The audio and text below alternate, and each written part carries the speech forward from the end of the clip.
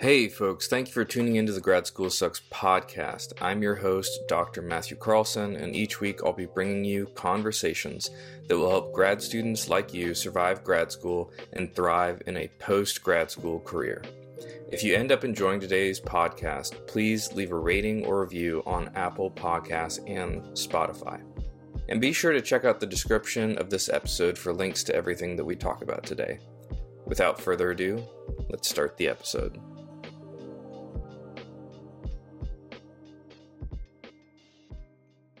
Well, Elizabeth, thank you for coming on the show. It is great to talk to you today.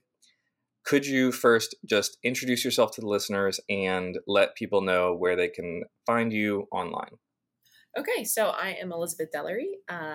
Just quick background, I have my PhD in biomedical sciences with a concentration in micro and immuno, and I'm a professor at an osteopathic medical school, and my Instagram handle is punny. It's at PhD, and then like my last name is Delery, Delery, so it's PhDelery. I was That's really awesome. proud of that one. I know it's cheesy, but I was really proud of that one. No, I love it. And honestly, whenever we started DMing a year or two ago, whenever it was, your name was how I remembered you and how you stuck out to me initially. I think I mispronounced it in my head at first, but it was just the pun on PhD definitely caught my attention. Speaking of PhDs, why did you decide to go to grad school, Elizabeth? Where'd that come from?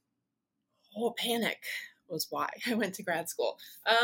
I was pre-med in college. I decided in 8th grade I wanted to be a doctor, like medical doctor. I saw an x-ray, was just obsessed.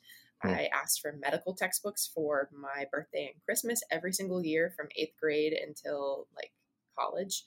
And unfortunately, I was assaulted in college and went from straight A student to the semester where I got C's in all of my classes that these were it was science. It was my field. It was things I was interested in. And I tanked them and I was so afraid of, not doing well in the MCAT and so afraid of having to talk about that. I'm comfortable talking about it now, but I was so afraid of having to tell a med school interview committee that hey, this year was bad because of this trauma. And I felt really bad about that I ended up backing off applying to medical school. And I didn't know what I wanted to do. And I was kind of reeling my senior year. And I'd always loved science, and I'd always kind of in my head kind of also toyed with maybe an MD PhD just because I really liked research and I liked figuring things out. I liked helping patients and helping people, but I also really wanted to know why. Why are we doing it? Why, they have a headache. Why are we giving them Advil? I don't just want to follow orders and do it. I want to know why it's happening. And so I signed up for the GRE a week before I took it, didn't study for it. I looked at the math equations, I think once, didn't study for it, did pretty well, which did help reassure my confidence. I applied to one PhD program and I got into that one PhD program. And at that point I'm I have no other options. This seems cool. Let's try it. And it also allowed me to be in New Orleans with my family. So I was okay, cool. Had no idea what I was getting myself into. And I do not recommend doing what I did at all. But it was definitely a panic decision, but it was a pretty cool one, I think. Yeah. Very cool. And did you have any research experiences as an undergrad that kind of fed into that decision at all? Yeah, I read a really cool book called Survival of the Sickest, which was one of my Christmas presents. And it was talking about how diseases, and one of the theories is how diseases we suffer from now may have actually been evolutionary survival tools way back when.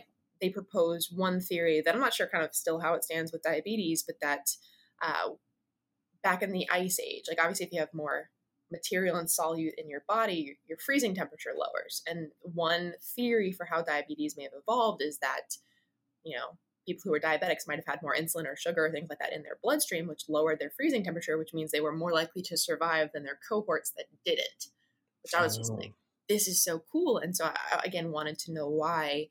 And one of the other things presented in a book was how, cancer cells need iron and they steal iron from our body. And so my big thing was well, crap, why don't we steal it back? It just seems like a really dumb question. So I approached one of my professors in undergrad and I was how do we steal iron from cancer cells? And he was well, there are these things called siderophores in microbiology that steal iron. They're on bacteria and they steal iron from the host. well, maybe we can isolate them. And so just as a, for giggles project, I spent a summer trying to isolate siderophores from E. coli. And I just thought it was really cool. And like the fact that he was just so encouraging. And I was just like, how can we do this? Like, how can we fight back? And he just encouraged my stupid questions and stupid ideas. And found out I liked it. And I liked being able to, am I allowed to curse on here? Yeah. Okay, cool. Fuck around and find out, which is exactly. That's part of science. I have an FAFO sticker on my laptop right now. But I was like, it was so cool that I was like, yeah, I like research. So I wasn't like completely opposed to it either. I did think it was cool that I got to figure out why and how. So very cool. Very cool. And so what was your transition to grad school like? What were your early experiences like? God, it was so bad. So I didn't research this program. I was like, it was in New Orleans where I wanted to go. I didn't do any background research on how it functioned. I knew I kind of wanted to do like neuro and neuroscience. Didn't find out until after I joined that apparently the program I picked, while it was supposed to be an umbrella program, wasn't on good terms with the neuroscience program. So I couldn't technically work in a neuro lab, even though that's what I really wanted to. So then I'm like left scrambling of like, oh, like what am I supposed to pick? They were going through a transition period. It's a really good program now. They have a fantastic leadership, but they were going through a transition with like leadership and admin. And there was a lot of disconnect in terms of like, what classes are you supposed to be taking and when, and who's teaching them? And so the first few months, I'm like, I cried all the time. I was like, I have no idea what I'm doing. It's so overwhelming. It was not to date myself. It was a while ago. And it was a little bit before we had a lot more, research into some pedagogical approaches. And so it was, team talk classes, and our exams were literally like stapled together. Half of them would be multiple choice, and there'd be some like short answer and then an essay. And you could tell who wrote it because everyone's in different fonts and sizes. And like, it's just stapled together. And it was chaos. That's funny. So when in your grad program did you kind of get in your head that you wanted to go, all the way and become a professor? I am a very lucky, fortuitous, whether you believe in God or the universe or karma, I think there's always been something kind of putting me on this path. I'd never considered it. I really had never considered it. Going through grad school, I was like, okay, once I started getting a little bit more comfortable and more confident in myself and my abilities in academics again, I was like, well, I'll just, go back and get my MD as soon as my PhD is over. And obviously that's, famous last words because you do a PhD. And as you've seen from the memes and the memes that I like on your page, you get jaded and you get burned out and you get tired. And so I never planned on ending up as a professor. Interesting. Okay. So let's maybe push then towards like the later part of your grad program. So you've done your classes, you've done some research, you're working on your dissertation. What was your dissertation process like? I liked it. My PhD was a little complicated because I joined one lab. I started out in an immunology lab, and it was really cool. We were working on a project looking at HIV and the brain. But that professor got a job at a different institution across the country, and due to financial constraints, I wasn't able to move. So midway through my PhD, I switched labs, and my second advisor is an absolute godsend, probably the most amazing person I've ever met. But he's what a mentor should be.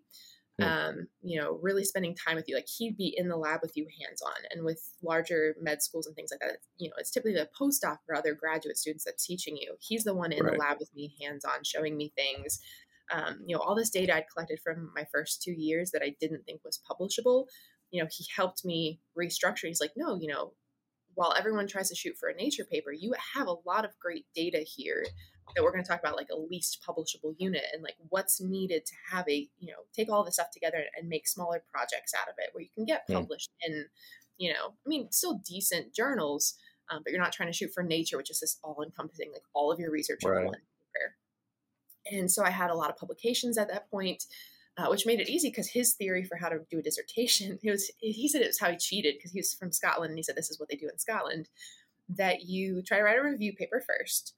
And then depending on like how many chapters your school needs, you try to get at least those as research papers. And if they're published or at least submitted to a journal, most schools can't fight back on you and say, oh, like this doesn't count as a dissertation. You're like, I submitted it to a journal or it's published. Like, it's clearly good data. So I had a review article for my opening. Like, obviously I did tweak it just a little bit more to give more introduction to it.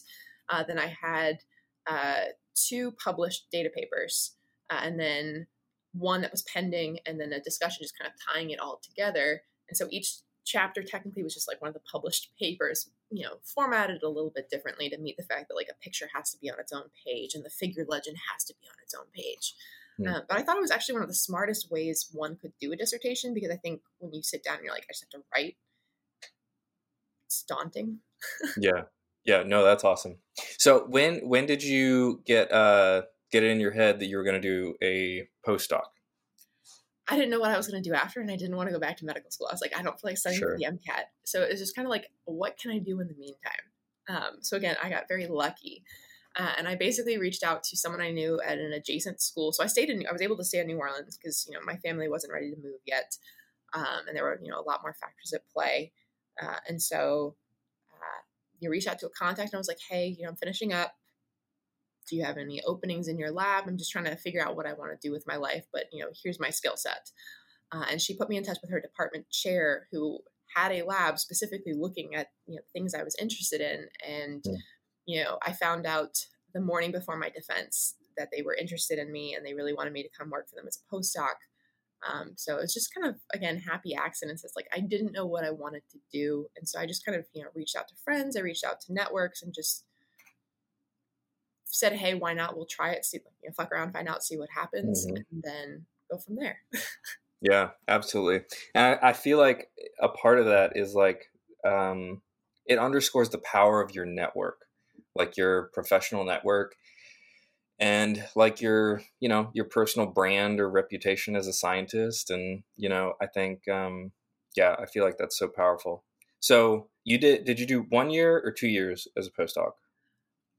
It was 1.5 years, and I got recruited the pandemic hit about a year into my postdoc. Okay. Or I started in April 2019, and the pandemic obviously hit, came to the US in like 2020. But I was working as a postdoc, and like, obviously we were still in lab doing stuff because we were considered essential personnel. Like most of us like completely pivoted our projects to start, we were in New Orleans, massive medical institution. All of the med schools are near each other. Like all labs, all hands on deck, like trying to come up with antigen testing, all this fun stuff. So I was working in the lab, and I was angry because, like, obviously my background's micro and immuno, and it's the beginning of the pandemic. Everyone has their thoughts about it, and like there's so much misinformation on science that I got angry, and I made a Twitter, which is probably not the best advice. I may have been drinking at the time too, but I made a Twitter, and I would tweet about fighting back science misinformation, and I've always been passionate about medical misinformation and anti-vaccine stances. And so just used a lot of that, during the beginning of the pandemic, was just tweeting science knowledge and talking about the vaccines. And some dude slid into the DMs, which in most other instances you would assume is, kind of sketchy. Turns out he was a professor at a medical school, and he was a director of a program at a medical school, a biomedical sciences master's program. And like, he'd been watching my page because he said he really enjoyed the discussions I was having, and sometimes little, fights I would get into, and he just really enjoyed it. He liked my background. He liked how I handled myself, and he was hiring a microbiology and immunology professor. And the fact that, I was really big on advocating for students and, mental health and wellness, and wanting it to be a good environment. Grad school, like, my experience was not the best. I wanted to make it better. His position like was a perfect fit for me. And so in the middle of the pandemic, I, fucked around and found out, and moved across the country and started a job as a professor. That is awesome. That is so awesome. Sorry, I'm making some notes. The power of social media and networking, and you never know. Like, it doesn't hurt. Like, the worst they can say is no. It doesn't hurt to reach out to your friends and be like, hey, I'm looking for a job, or I'm not really sure what I want to do. Absolutely. They can put your name out there. They can introduce you. Who knows? You could pick a fight on Twitter and end up with a job. Which is the joke that we talk about. Definitely. So for folks who are wanting to do a postdoc, so let's back up a little bit. So a good amount of the listeners are probably going to go to industry, but I think there is a strong portion that do want to stay in academia for the long term. So for folks who want to make that jump to a professor, it's a little field dependent, but most people need to postdoc.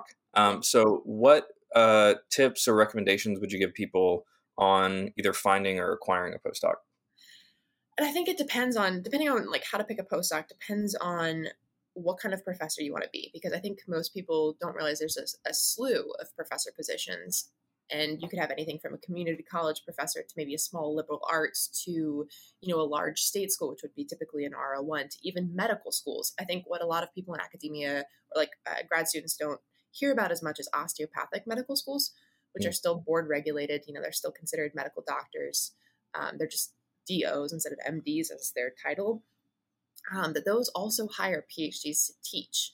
And because it's kind of a newer field, they tend to not be like R01 institutions. They do, have research labs and are science heavy. And so those can be sometimes a little bit easier to get into. And so it just kind of knowing what you want as your end goal helps you determine what you want as your postdoc. So like if your end goal is to be a professor at an R01 big institution with a gigantic lab, you're going to want to be a postdoc at an R01 institution with a big lab, that has grant funding, is submitting grants a lot, because you need to know how that process works. You need to know how to submit grants, how to get funding. With a good department, they'll help you do like a K99 R00, which is kind of that transitionary award, leading towards your R01, because it's very hard to get grants as a professor if you've never had that postdoctoral grant experience.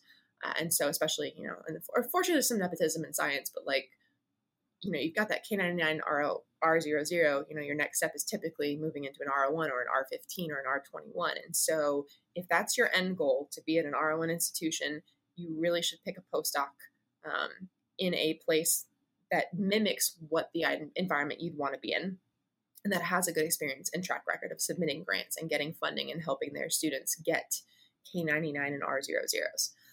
If your goal is to be at a smaller, like osteopathic medical school, a lot of them don't require you to come in with external funding, which means you would not need to focus as heavily on a postdoc with grant experience. A lot of them expect you to come in with more teaching experience. And so you want a postdoc that does give you more opportunities. So you could look at postdocs at medical schools where it gives you opportunities to teach, or postdocs at smaller undergrads where you are allowed to teach more too. So you can get that experience to boost your CV. If you want to do liberal arts or like community colleges, a lot of times will take you directly out of grad school, even without a postdoc. I think their minimum requirement is a master's degree. So that's an option. With some liberal arts and smaller colleges, they don't always require you to have a postdoc either. It obviously looks good if you have teaching experience. So if that's your goal, but you don't want to do a postdoc, you can always talk to your advisor about trying to get teaching experience now as a grad student, and then try to, you just market that more when you go into, your interview for, liberal arts or smaller college, like private school type of job. Yeah, very cool. Okay, thank you for sharing that. So when you were thinking about this professor position what could you tell me what osteopathy is? I can't remember. I thought chiropractic, and I was like, that's not the same thing. It's kind of in between. They split from medical a long time ago, and they focus a little bit more. So back when old days of medicine, when they used to think that there were like humors and ghosts in your blood, which we know humors, like humoral component of your immune system, it's the antibodies and stuff like that. They used to think there were ghosts in the blood, and medicine way back then used to do bloodletting, which does have its place in certain conditions like hemochromatosis and stuff. But osteopathic, like the guy who created it, A.T. Stills, was like, my son is sick all the time. They just keep bloodletting, but I feel like that just keeps making him sick, which, as we know, like you're making him anemic. Like it's not actually helping. He cared more about the whole person. He's like, we just keep treating, but we don't actually try to find the root cause of the condition. And so osteopathic medicine focuses more on like holistic and whole body. So if you show up to an osteopathic doctor and your blood pressure's through the roof, obviously, it's a crisis. They're going to put you on meds to take care of the blood pressure, but at the same time, they're going to sit down and ask you about your lifestyle, your behaviors, your stress, your job. Are there other things going on in your life? And they really make fantastic family med docs because they really sit down with you and try to see the whole person and not just say, hey, you have high blood pressure, we're going to treat it and move you through. Let's sit down and actually like take you holistically, which is part of their tenets. And medical doctors, MDs, also, are moving more towards that too. I really do like that personalized. They're spending more time with you. But I really do like the osteopathic principles in that, they really have a really good family med, like whole person, like internal med type care. And it's, I think, fantastic. Yeah. Very cool. Very cool. So when you were a postdoc and you were going on the job market, you had this job, maybe invited to apply to a job. Did you apply widely, or did you just apply to that one job? You did apply Well, I widely. applied Okay. everywhere. I applied to industry. I applied to a couple of, I like talking about science. Yeah. So I applied to a couple of medical science liaison positions. I applied to some, I believe it was DOD. It was a government alphabet soup organization just for like science. It was research, but like in a specific lab. Yeah. I applied to pharma for research too. Obviously, that it was during the pandemic, and so a lot of people had hiring freezes or weren't really hiring anybody, and so obviously, like kind of the only one that moved through was this position. I don't know actually if anybody ever responded back to the other ones because I stupidly used my postdoc email. Oh And no. that got removed the moment I took a different position. And so Yeah. I'll never know if some of these people ever, maybe eventually circled back 3 or 4 months later and was like, hey, we're interested. They'll get a denial email saying this user does not exist. So Yeah. who That's knows? funny. That's funny. So, sorry to go back. How long have you been in this position that you're in right now? I am on my 3rd year now. Okay. 3rd year, assistant professor. And you're also a lab director or director of research or something? Director of research labs. So we're a newer medical school. Like we started in 2013.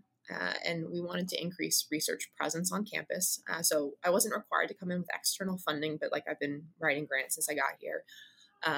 But I came in like super excited, young, highly caffeinated, really wanted to get research off the ground here. And I started running my own lab. So I do research and teach. And because I had such a large lab and I was involved and I was really interested in getting students involved in research, that when a position opened up internally to move a faculty member into a little bit more admin oversight of the research processes, I applied and I got it.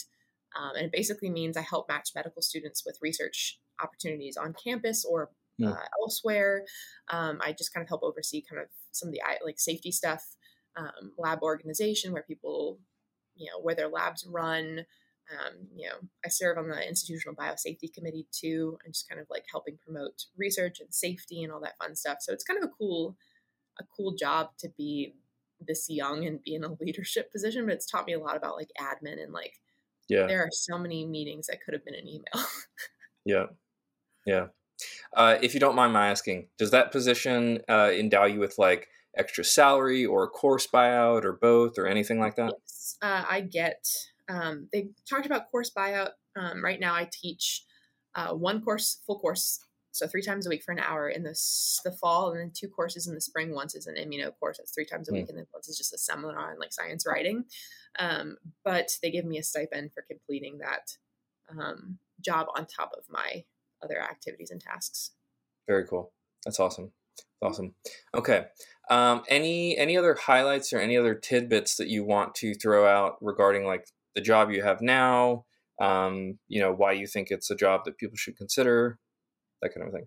Well, I know a lot of students worry, and this was one of my pressures, because when you consider doing academics for the rest of your life, one of the big things people worry about is, we know what the NIH published postdoctoral salary is because it's published. It's around $50,000.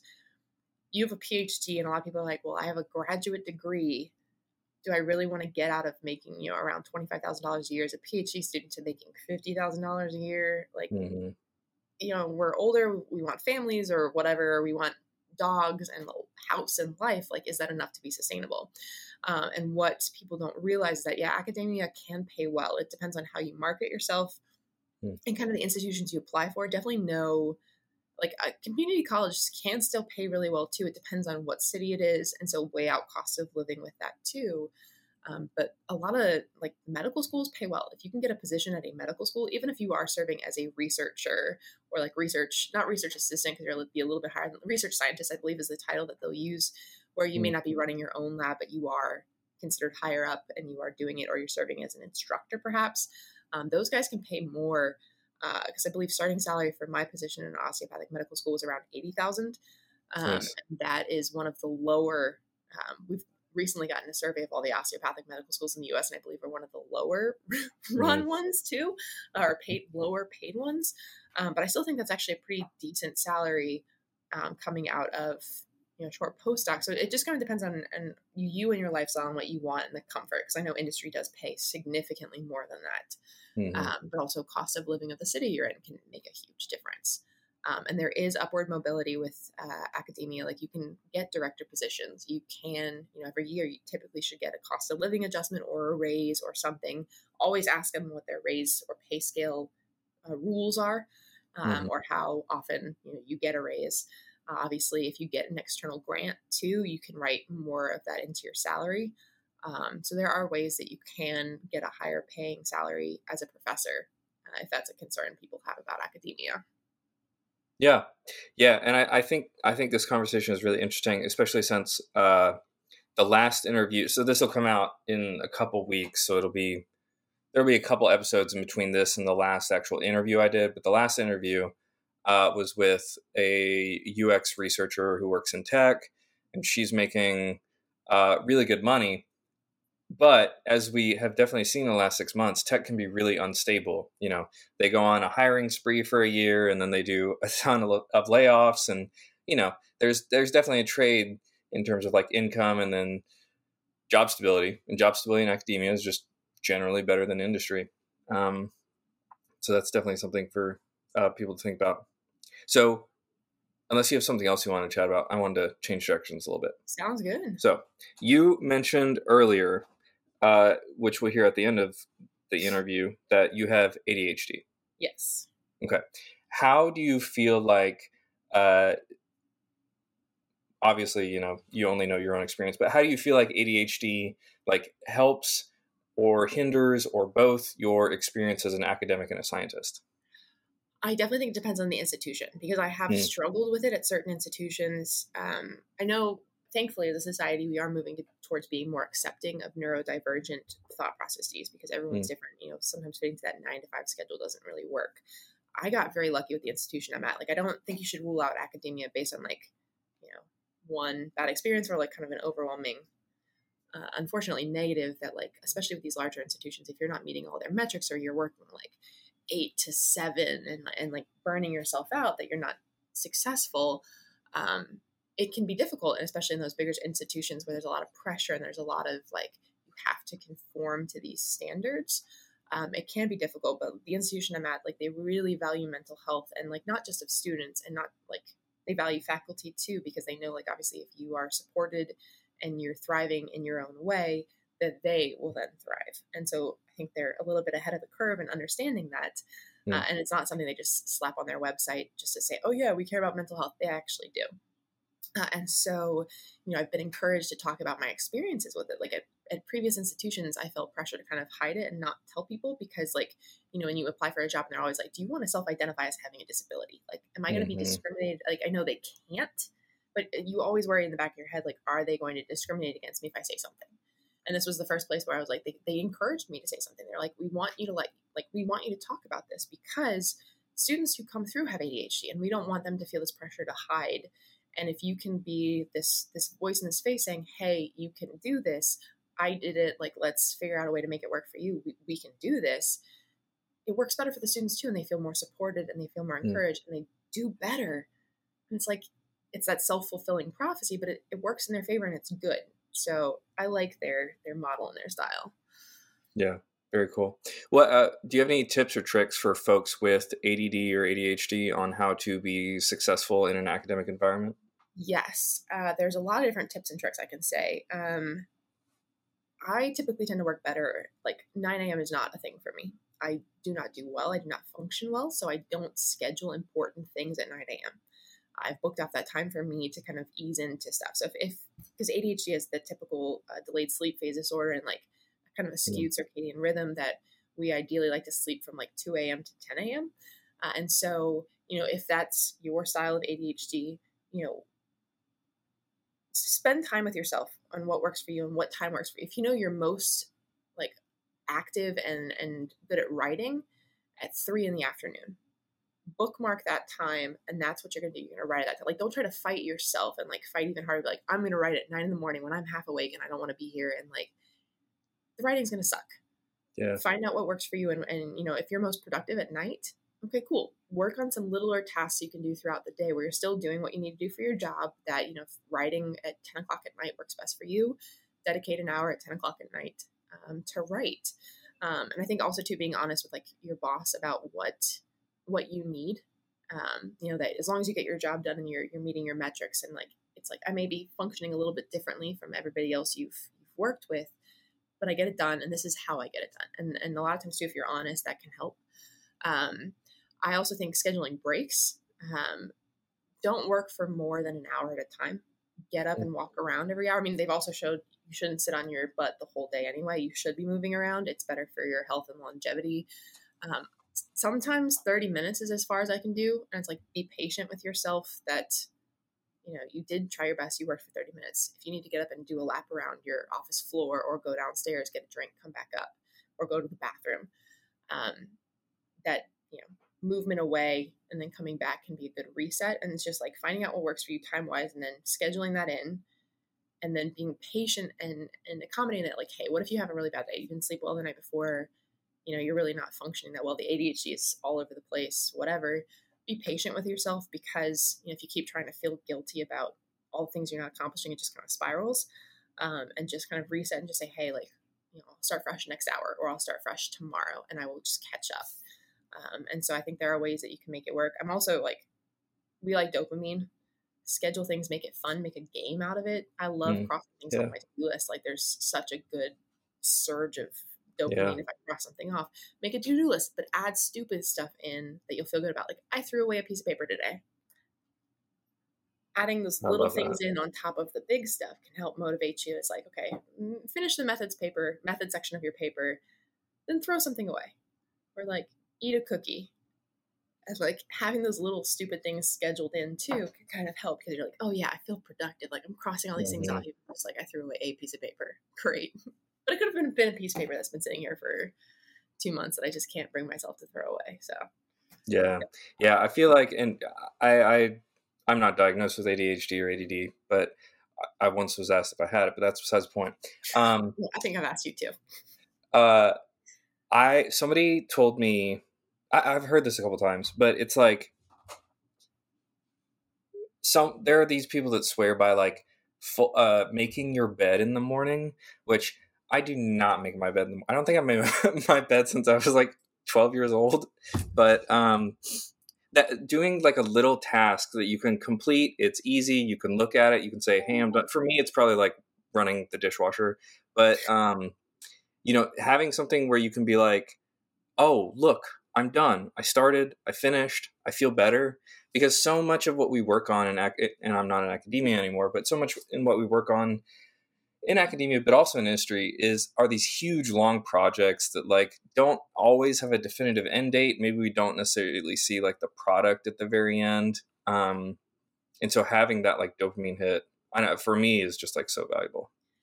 I think the other thing we struggle with is we'll have a big task, and we obviously know how to get that task done, but it's prioritizing which pieces are important of that task and what order they should be done. And I had a psychiatrist who said one of the best things I've ever done, she goes, literally write out everything. Like, obviously this is the big task. You need to write a grant. Okay, great. Write down every single component of it. And like, even if you're bouncing all over the place, you're like, oh yeah, that's right. I have to remember to write a title page, or like, I have to remember to sign my name.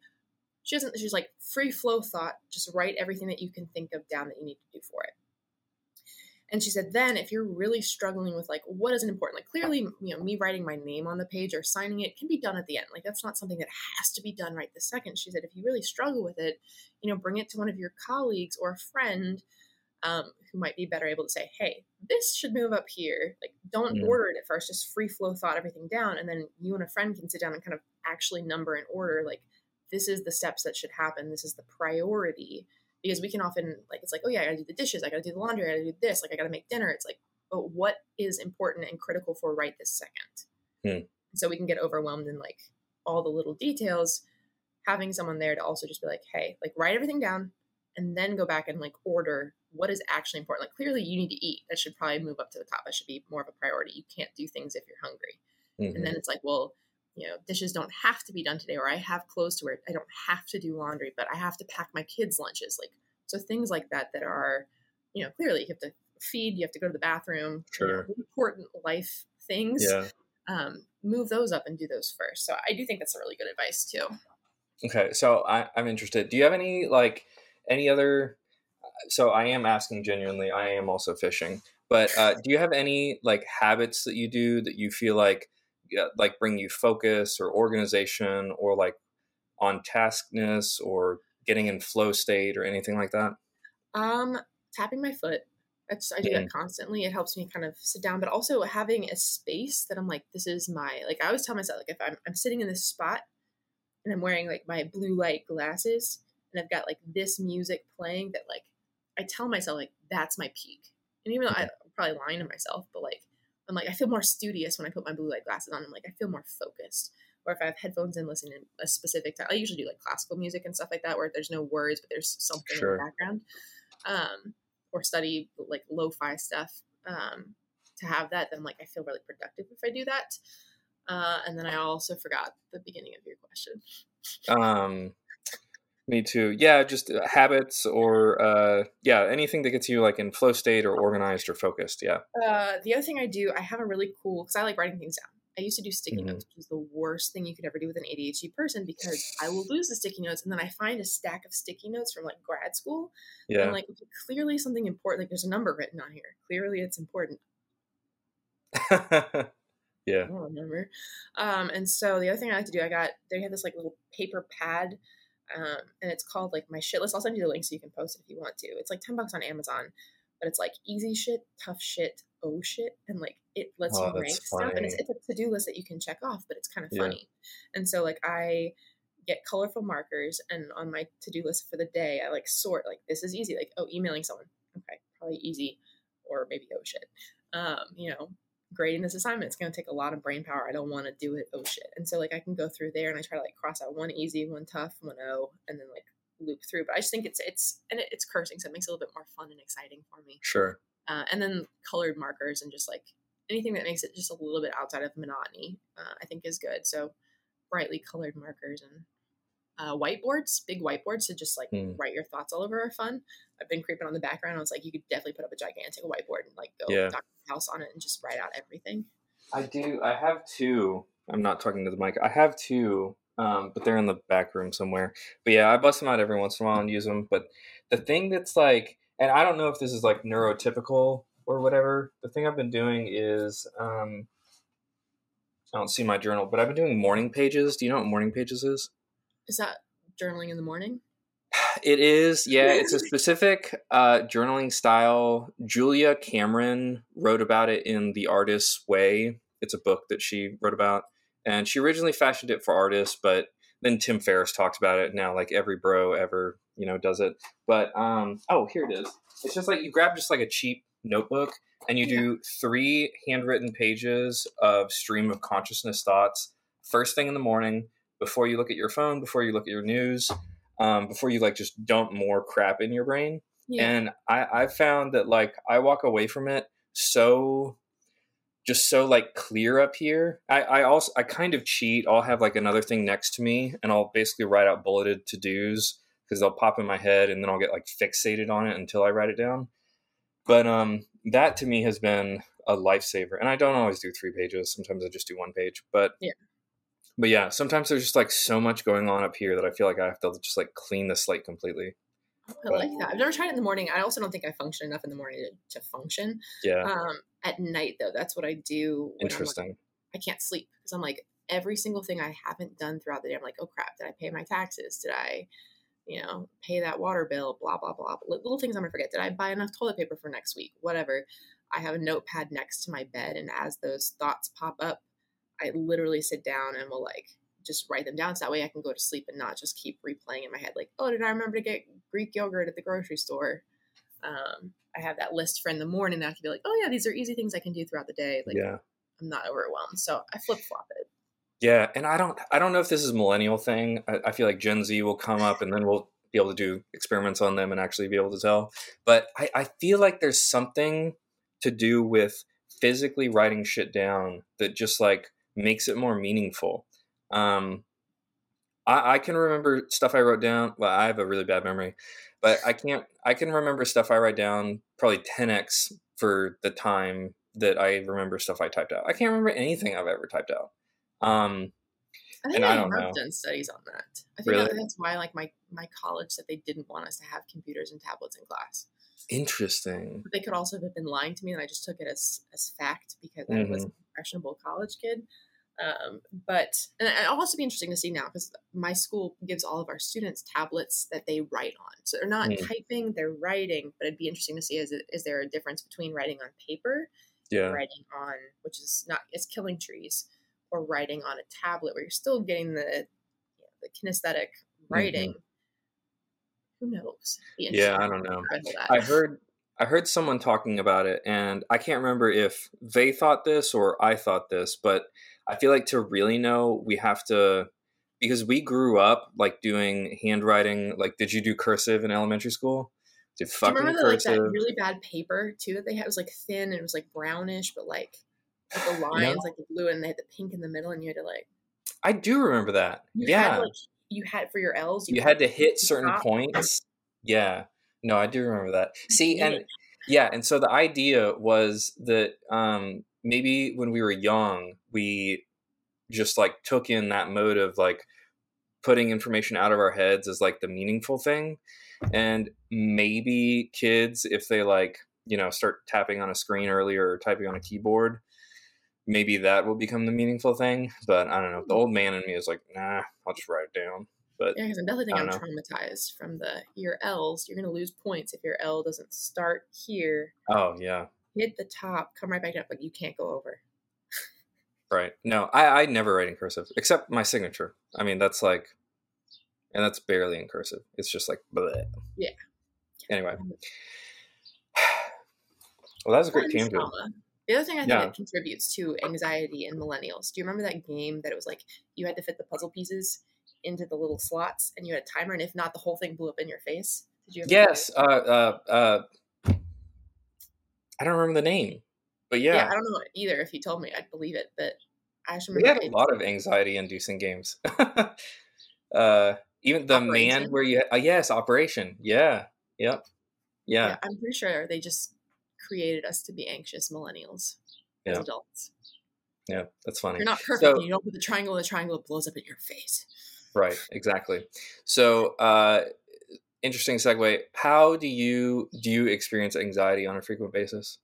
Okay. I think it was worse before I kind of realized it was ADHD. Like I got diagnosed in high Mm, school because I'd yeah. always been a high performer, and so like even though like the signs are there, like I have you know note cards from kindergarten where we had like red, yellow, and green cards. Green was good, yellow was red was bad, and every single week we got graded on a card like green, yellow, or red, and I was in a constant state of like yellow. And it's like won't sit in her chair, Yeah. interrupts the teacher, like can't sit still, keeps tapping the chair in front of her, and the student in front of her hates her. Stuff like that. And it's like the signs are always there. But I did well in school, and so they didn't think about it until high school when I started to struggle with like calculus and stuff like that. And having to fit more into that box of like, oh, you have to function 9 to 5, you have to do these, Mm, you have to fit this. I think it gave me a lot of anxiety because I was trying so desperately hard to be good and to fit in into something that, I was trying to put a square peg into a triangle and it didn't work. hmm. And so now that I've accepted it and I'm more open and honest about it, there's that less pressure that I have to conform, and the anxiety is obviously lifted a little bit more since I can like be myself. And if I tell my boss like, hey, if you need to have like a very important meeting with me at 9 a.m., I cannot guarantee, like, I'm really sorry, but I can't guarantee you that I'm going to be fully there for it. If you Mm, push it to 10, I can be there. I can, be fully functioning on, on my A game. And I think that's really helped a lot because then I don't feel as pressured to be perfect, and I'm hmm. able to work with myself more. Hmm. What other things do you do that help you manage anxiety? Gym. I go to the gym Gym. every Yeah. single day. Yeah. Even if I don't feel like lifting weights, just hopping on the treadmill and just walking, just doing something physical, just to wear Hmm. myself out and just be tired. I definitely think helps a lot. I think lifting weights is ideal for ADHD. There's no like science behind it. This is totally just anecdotal, but it's like you're Hmm. physically burning yourself out lifting heavy weights. Yeah. But when your muscles are tired, like feels good. It helps get rid of some of that extra anxiety and just because we're like going all the time, Hmm. that it just kind of helps slow us down and calm us down, I think. Interesting. Do you do group fitness at all or just solo? Mixture. I usually have a buddy that goes with me just Okay. because it's I mean we do better with group fitness because there's that pressure from the group Yeah. to be there. But I think just having any kind of accountability is good, and having a buddy or doing a group fitness class where they're like, "Hey, you said you'd be here. Where are you?" helps. Yeah. Yeah. Very cool. Okay. So I have a couple questions and then we'll go to Instagram for some other stuff. Um, Favorite workout music? Rock. Rock. What kind of rock? I currently love like Memphis Mayfire, I Prevail, Yeah. Bring Me the Horizon, Skillet, things like that. But last night I PR'd to a bunch of 80s rock. Hmm. So I guess it's just kind of all rock. Mm-hmm. Yeah. No, and that's one of the things that we've connected over is like mid to late 2000s, some metalcore, but some like emo core and screamo and all It's of that not a stuff. phase, mom. Yep. Yep. Exactly. Well, who are your favorite bands from that era? Oh, from that era, I really liked Skillet and Red. Red. Yeah. Yeah, they were kind of on the border. Sleeping with Sirens is pretty good. I started getting more into rock later, I think. Um, Okay. but like I did like female fronted. I'm trying to remember. Obviously, Paramore was big. Hmm. Evanescence was kind of the Evanescence was the gateway drug. Let's be Evanescence, honest, dude. Yeah. gateway drug. There was one other. Hey Monday was a pop punk Hmm. band from back then. I think the artist went on to a solo career in country, which is interesting. Interesting. Trying to think of some other ones. But Did yeah, you Bring do Me the Horizon Flyleaf? was around for a while. Oh yeah, Flyleaf, yes. Flyleaf. Yeah. Yeah. Very cool. It's good. Very cool. Um, okay, let's go over to Instagram before I get more distracted. So your first question, I had it pulled up a second ago.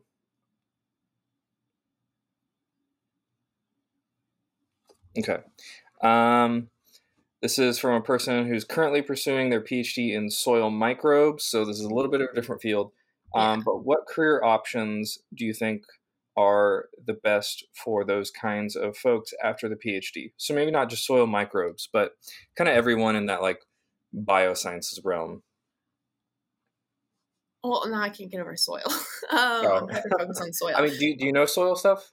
I do well. So I did Okay, for interesting. well, we were collecting E. coli from chicken poop in the soil, and Huh. then I did some like lactococcus and listeria experiments in college. But some of the jobs that I know you can get with soil scientists specifically can be with like regulatory agencies, like USDA. USDA is a big one actually for that because, Mm. and they pay well. Because again, like if you specialize, it depends on like what bacteria you specialize in too. But also any kind of ecology job, you can teach it. We do have a soil scientist here at the school that I work at. She's more on the undergrad side of things.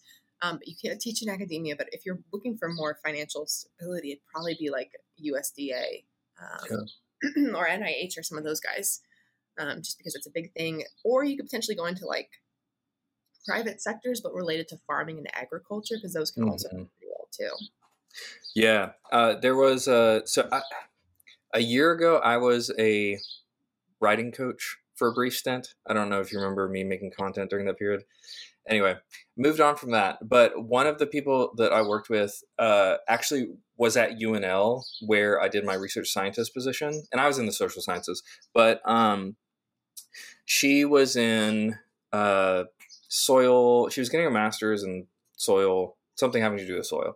But it reminded me of when I was at UNL. Whenever I was like, ugh, it's time for me to get out of academia, I was starting to like look at my career options, and I went to a like startup incubator called, it's not an incubator, but it's called 1 Million Cups, and it's like a monthly or weekly gathering of entrepreneurs around the world, where they take turns doing presentations of startups and that kind of thing.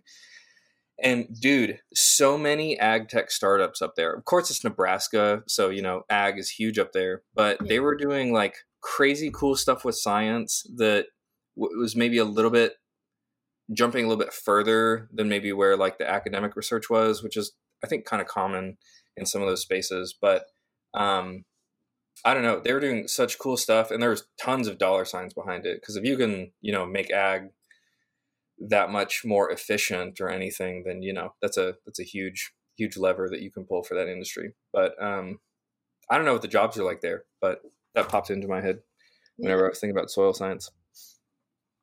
So another common question I get from Instagram is how to handle toxicity in academia. And I don't know what your experience in academia is like, but let's say hypothetically you ran into some. What do you think are the best ways to handle that kind of a thing? Yeah, there's a lot because there is overwhelming toxicity, and I've been at places that they've had that where students were kind of ignored, sexual assault allegations, and instead of removing the professor, it's just, oh, we'll just put them on emeritus status and not let them take any more students, which is not addressing the problem. I definitely think it's good to have a network and support system, especially if you're the one experiencing it. Having a therapist and just someone that's a safe place that you can talk to and vent about is fantastic, because you shouldn't have to carry that burden alone. And with therapy, as long as you're not threatening to hurt yourself or others, they can't release it. It's patient confidentiality, and so it's a good place to kind of go. Try to find some trusted person at your institution. It may not always feel like there's someone there, but more than likely there's someone around, whether it's in your department or elsewhere, that may, just be that point of support. If it gets really serious, obviously you can try talking to a lawyer and see. Obviously, I wouldn't encourage anyone to stay with. If it's really that bad as a culture and you don't see it changing, you can leave. Absolutely, it's not up to you to single-handedly change the toxic culture there. Plus, once you leave, you could always bring it back up again and highlight once you're in a safe place and you don't feel like your job's at risk if you say anything. Potentially start bringing it up after the fact, or at an exit interview. I would encourage you to try to report it to HR. But again, some people don't feel comfortable doing that or feel like their HR is there to support them.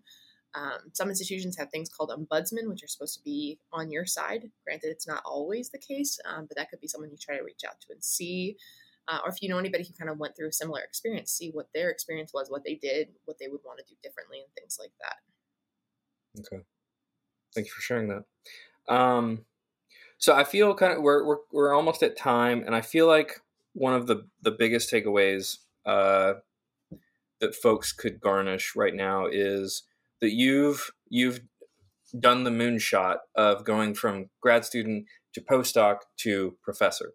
So for all those folks listening out there who are ignoring my cries about how everyone should go to industry, and they want to stay in academia, what do you think grad students should be doing to best prepare themselves for getting those academic jobs?